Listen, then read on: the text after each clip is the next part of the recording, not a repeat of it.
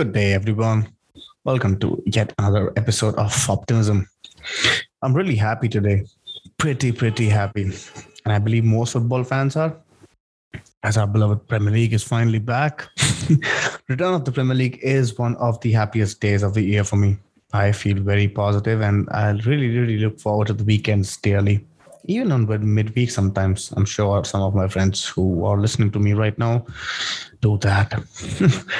It also allows our friends on the other side of positivity, your trolls and the fans who tend to mock pretty much everything and abuse pretty much everyone, who are just never ever satisfied.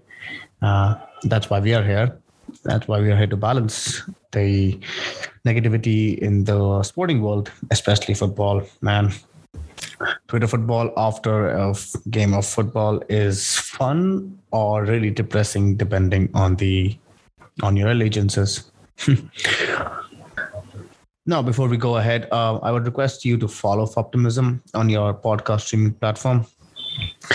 Please make a little effort in finding that button, please. It should be there somewhere.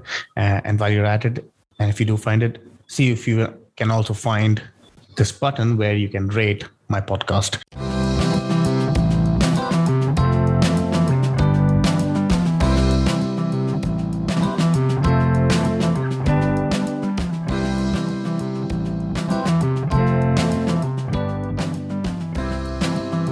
Ta-da! So the Premier League, Ligue 1 and Bundesliga are back this week, and La Liga and Serie A will return next week. With that, let's go and quickly preview what we might have in store over the course of the season. We'll start with match day 1, though. A cracker of a game between Arsenal and Crystal Palace. We are recording this podcast on a Friday evening, so you might have seen the Gunners play Palace already. And I'd love to be told or see how wrong or right I was, because I'm really looking forward to seeing Arsenal play this season. I'm also looking forward to the All or Nothing documentary, but I'll start with the Premier League match first. Now, Arsenal have added 5 new players in this transfer window, which includes the likes of Zinchenko, Gabriel Jesus, players who should have an instant impact at Arsenal, considering their Premier League experience. Arsenal will play Europa League this season and should be one of the favourites along with domestic rivals Manchester United. They seem very well prepared as we go into the new season. That was pretty evident in their pre-season fixtures, especially that 4-0 thumping of Chelsea. I might have egg in my mouth after Palace thump Arsenal at Selhurst Park, but I do expect them to challenge for top 4. They might just miss out, but they're surely better than last season, and Arsenal fans can expect their team to come better than last season for sure. We'll move on to their rivals for the Europa League, how the mighty have fallen, the biggest headline-hungry club in the world, Manchester United. Man United has probably had one of the best preseason in a long time, but all of it has pretty much been clouded by the fact their star player, Cristiano Ronaldo, wants to quit Manchester United in search of Champions League football, which he was aware of from April and didn't bother to reveal. And if that is true, Cristiano just not done there. Here's the thing. I get it. I know most United fans get it and are okay to see him leave and go score more Champions League clubs wherever he might find a club who can afford him and who want to let him play with in their first 11. And I'm kind of going against my own principle of talking positive things only. But I do want, in a way, look at that, I do think Manchester United will be better without Cristiano Ronaldo. It's a shame that I have to say that, but it's also a shame that Man United are gathering all the headlines still for the wrong reasons. They're still gathering headlines for off-the-pitch stuff, even though there are pretty good things happening on the pitch. They had a good preseason. They are pretty much well prepared. However, transfers are still a thing which do not make people, make Man United fans feel good. At least they have added 3 new players, but none of them seem to have come in for the positions that apparently needed fixing. Left back Tyler Malacia, midfielder, or sort of an attacking midfielder, I'd say Christian Eriksen, where they already have people like Bruno Fernandes there. They've also signed centre back, apparently, Lisandro Martinez, who can play defensive midfield. I'm not sure if he is signed for that. But nevertheless, all good signings. But United are weak in the center of the attack. They have a second choice right back in Diogo Dalot as the preferred one over Wan-Bissaka. So Diogo Dalot is now the first choice right back. He was the second choice right back last season. He was even loaned to Milan sometime back. I don't remember when, but that was there. And they have a big hole in center midfield, which they haven't fixed. I go back to Roy Keane days, but let's not go there. So Michael Carrick, even remember, one of the greatest managers of all time, Sir Alex Ferguson, even was playing Wayne Rooney in the center of the park. And even though he was just okay there, they just haven't signed anyone since forever. And they did sign Nemanja Matic. That didn't work out really well. Not at least how many thought it should or would. They're trying to fill that hole with Frankie de Jong. And it has been 12 weeks or 13 weeks. And it doesn't look like they will be able to fill that hole with de Jong. So they will still have a hole in the middle of the park. And most likely that hole will not allow them to cross and finish top 4. That is what I think. I'm not sure they are good enough. But let's see. Erik ten Hag is a positive news for Man United. He does bring that personality that I feel could help Man United. I finally see them being coached by a proper coach on the grass. And I hear less words in press conferences, and I have seen some of the preseason, and that's something good. So yeah, I would like that. I don't want my manager to say good things in the press conferences and then mess it up and have his team mess it up on the pitch. So if United can do well, even with those players in already only, and Ten Hag says a few things in press conferences, I'm good. I'm happy. And I'm pretty sure many Man United fans also will. But yeah, it's still just remarkable to hear and see that Man United have not done much to fix that hole. And I'll continue to stress on that. Instead, they have this Ronaldo thing going on, which is just, I think, how do you say that? It's just, I don't know. I'm not that great with words, with fancy words, but they're making that hole bigger. Ronaldo is making that hole bigger. Not that Man United are, but probably they are adding to the mess by not doing things right. I don't know what right even is in when it comes to Man United. So yeah, thank you, Man United. You have drained pretty much a lot of optimism out of this podcast already. I don't think I said many good things about Man United in the last few minutes. Well, I'll stop there on Man United. Before that, Man United to host Brighton on the first day of the season. That's on Sunday. They lost 4-0 to Brighton the last time they met. Let's see how optimistic I am after the game ends on Sunday. And if you're a Man United fan, wait till you hear about Liverpool and Man City. That should help with the optimism, right? I'll not go there yet, though. Talk Spurs. Because Spurs, in my opinion, have had the best transfer window of all.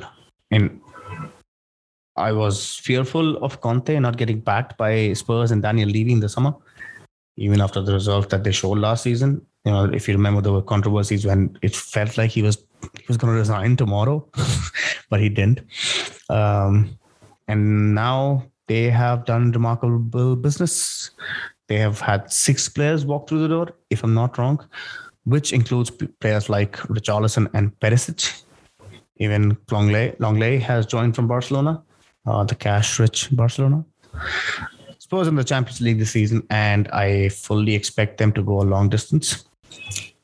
They should also be making it into the top 4 next season. I have very little doubt over them not making it to the Champions League next season.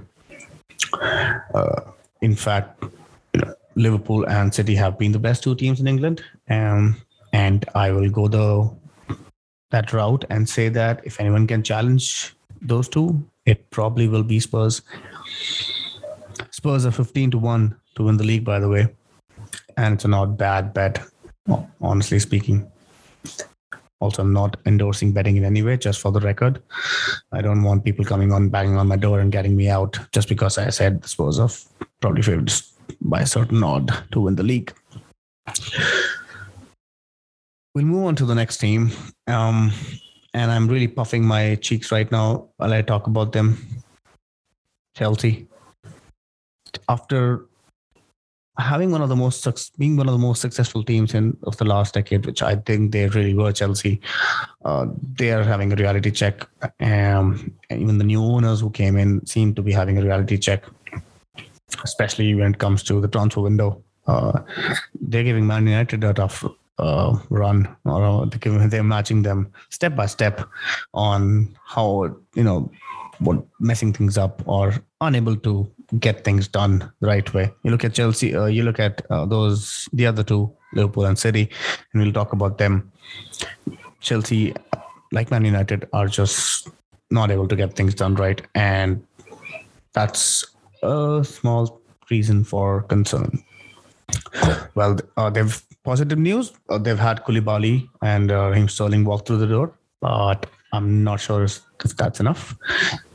Both of them are amazing players and should do well for Chelsea. But at the same time, they will do well, at least I feel that, if the right structure is in place.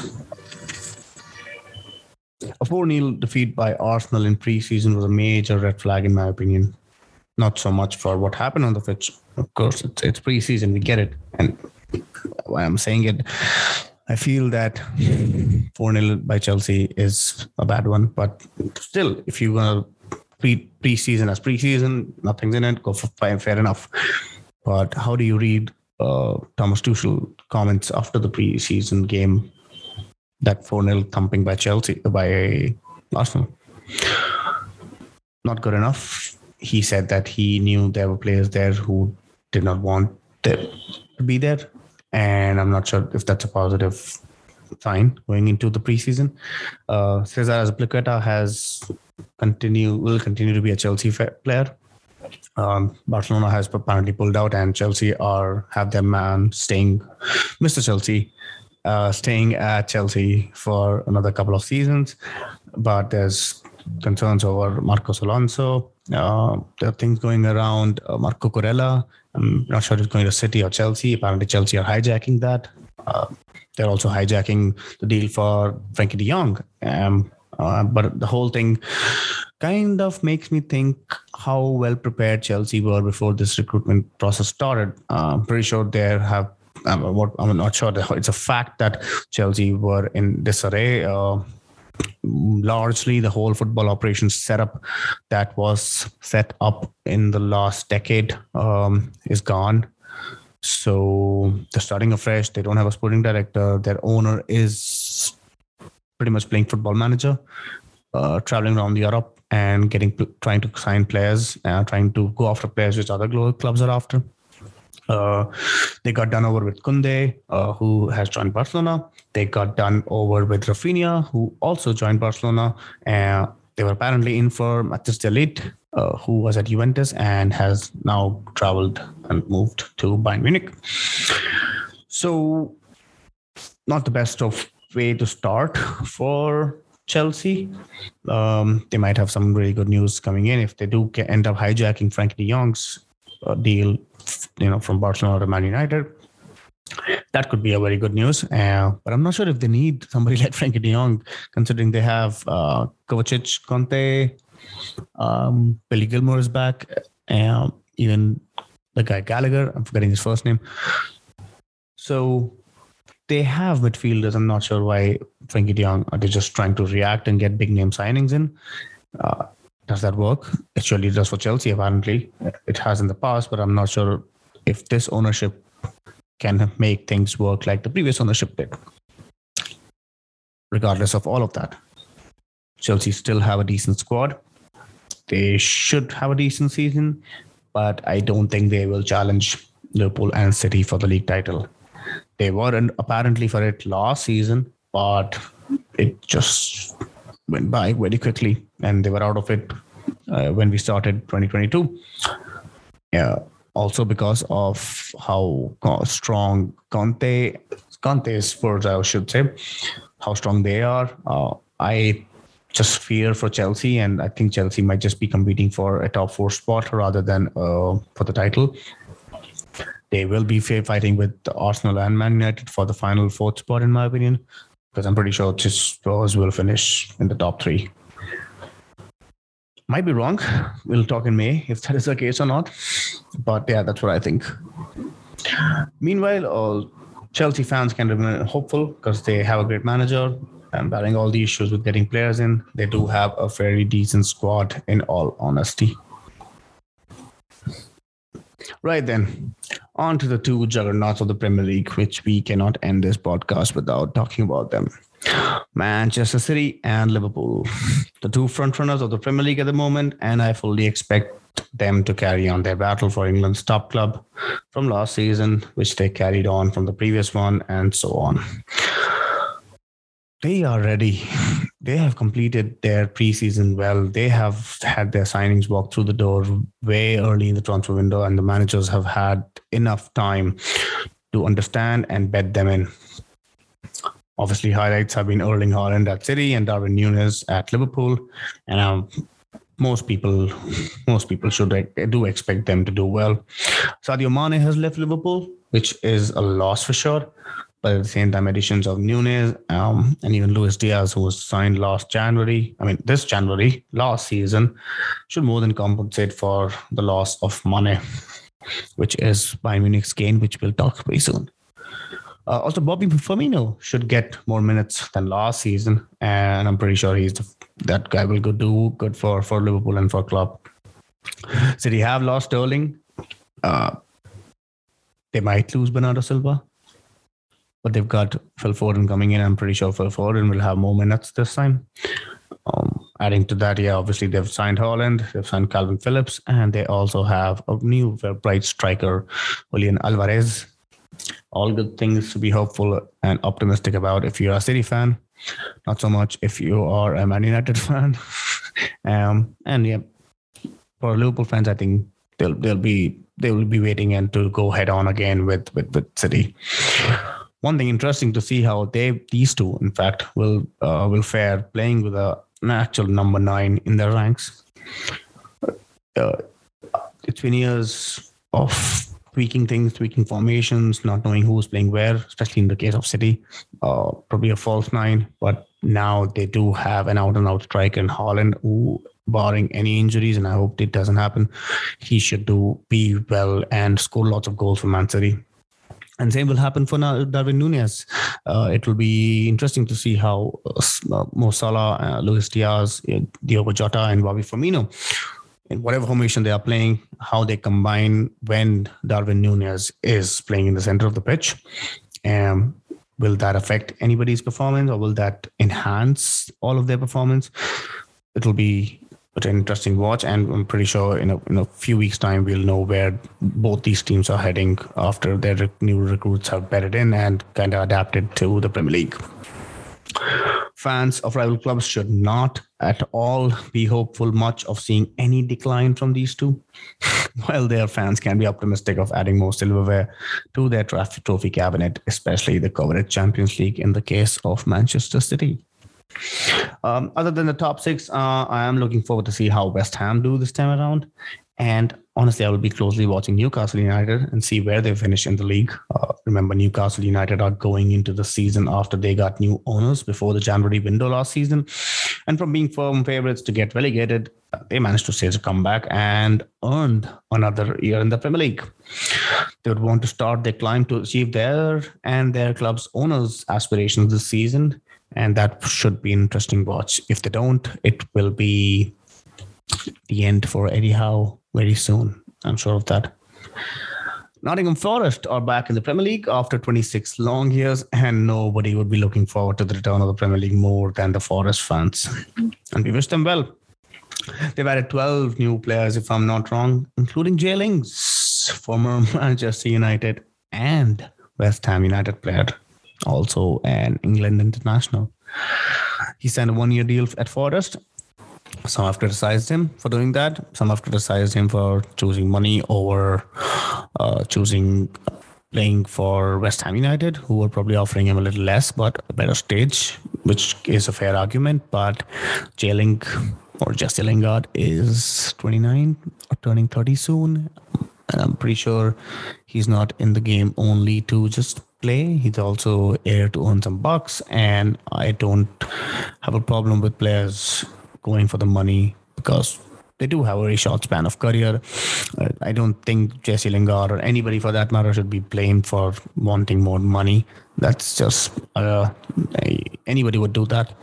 Anybody would want to earn more money. He's going to a good club. Steve Cooper is a great manager. They have a good team around. They've added new stuff. Their owners seem serious about staying in the Premier League and going from one thing to the other.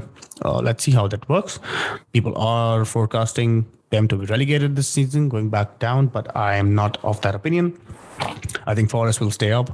And I'm going to quickly go to my predictions where I will talk. I'll tell which clubs I think might get relegated. So, quick prediction for the Premier League.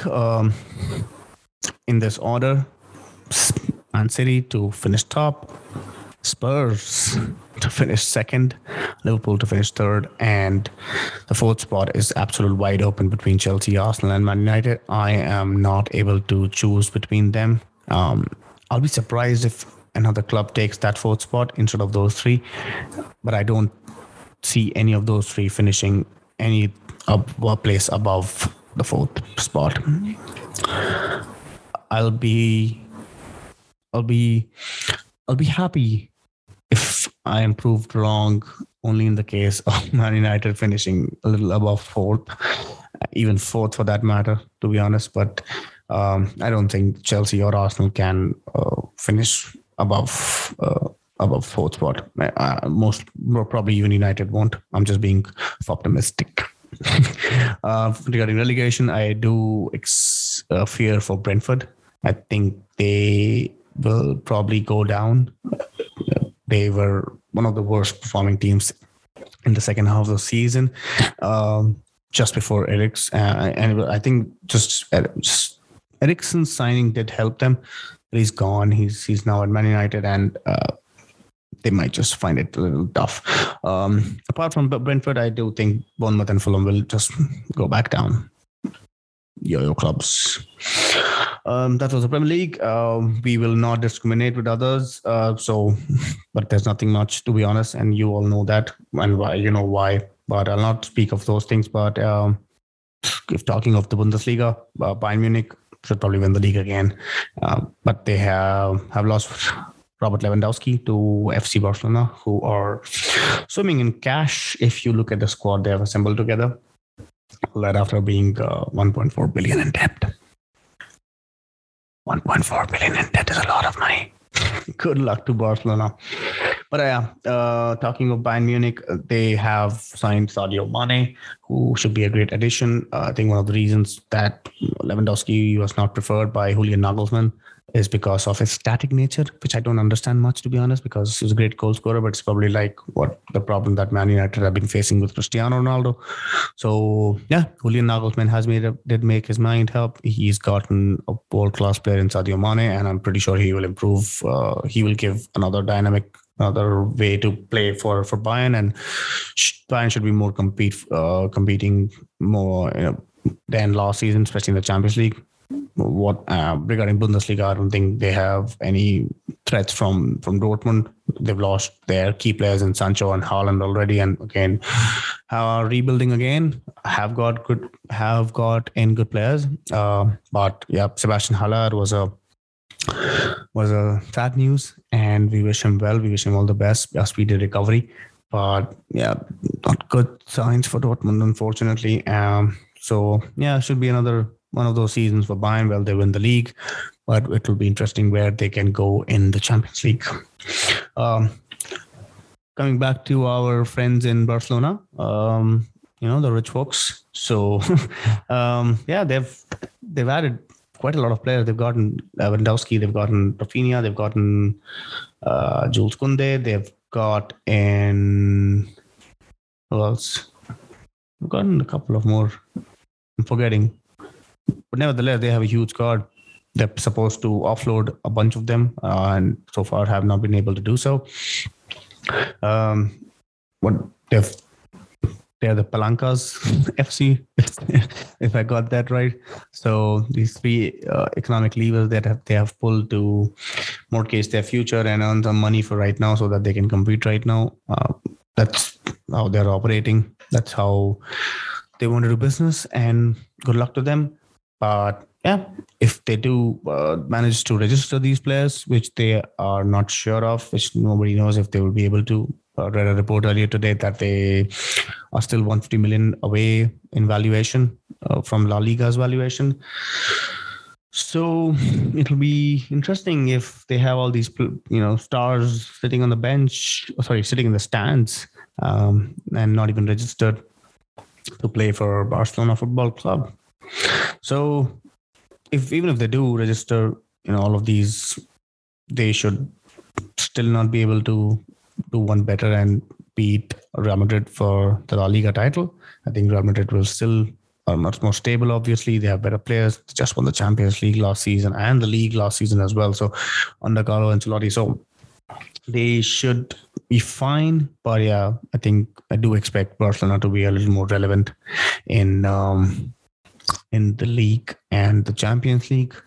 I don't think they will be knocked out of the group stages like last time, and I don't think they will be beaten like 8-2. Was it against Bayern? Obviously, they can't get beaten 8-2 because Philippe Coutinho doesn't play for Bayern anymore. Should have been playing for Barcelona, but he was on loan to Bayern, who scored 2 goals that day. But yeah, that was a fun day. Yeah, and not even Lewandowski. Lewandowski has joined them. So let's see. Meanwhile, in Italy, both Milan clubs will want to repeat the last season's form and do one better than their city rivals. Milan won the Serie A last season after a long wait. I don't know, was it 11 years, if I'm not wrong? And Lukaku is back to take his throne back to the other side of Milan. He has joined Inter from Chelsea. Rejoined, I should say, on a loan and back to the city he says he loves the most, and he will be fighting 41-year-old Zlatan Ibrahimovic to be the king of Milan. A win for Inter fans there, surely. A win, it looks like, for Romelu Lukaku as well, and a win for Serie A because things are rather getting interesting back again in Italy. Because that wasn't enough, Milan clubs going head to toe for the title. I think there is a nice thing brewing at Roma, because you've got Tammy Abraham, Zaniolo, and Paulo Dybala in the attack for Jose Mourinho's Roma, who won the Conference League last season. This will be a good team, and I do expect Roma to do well.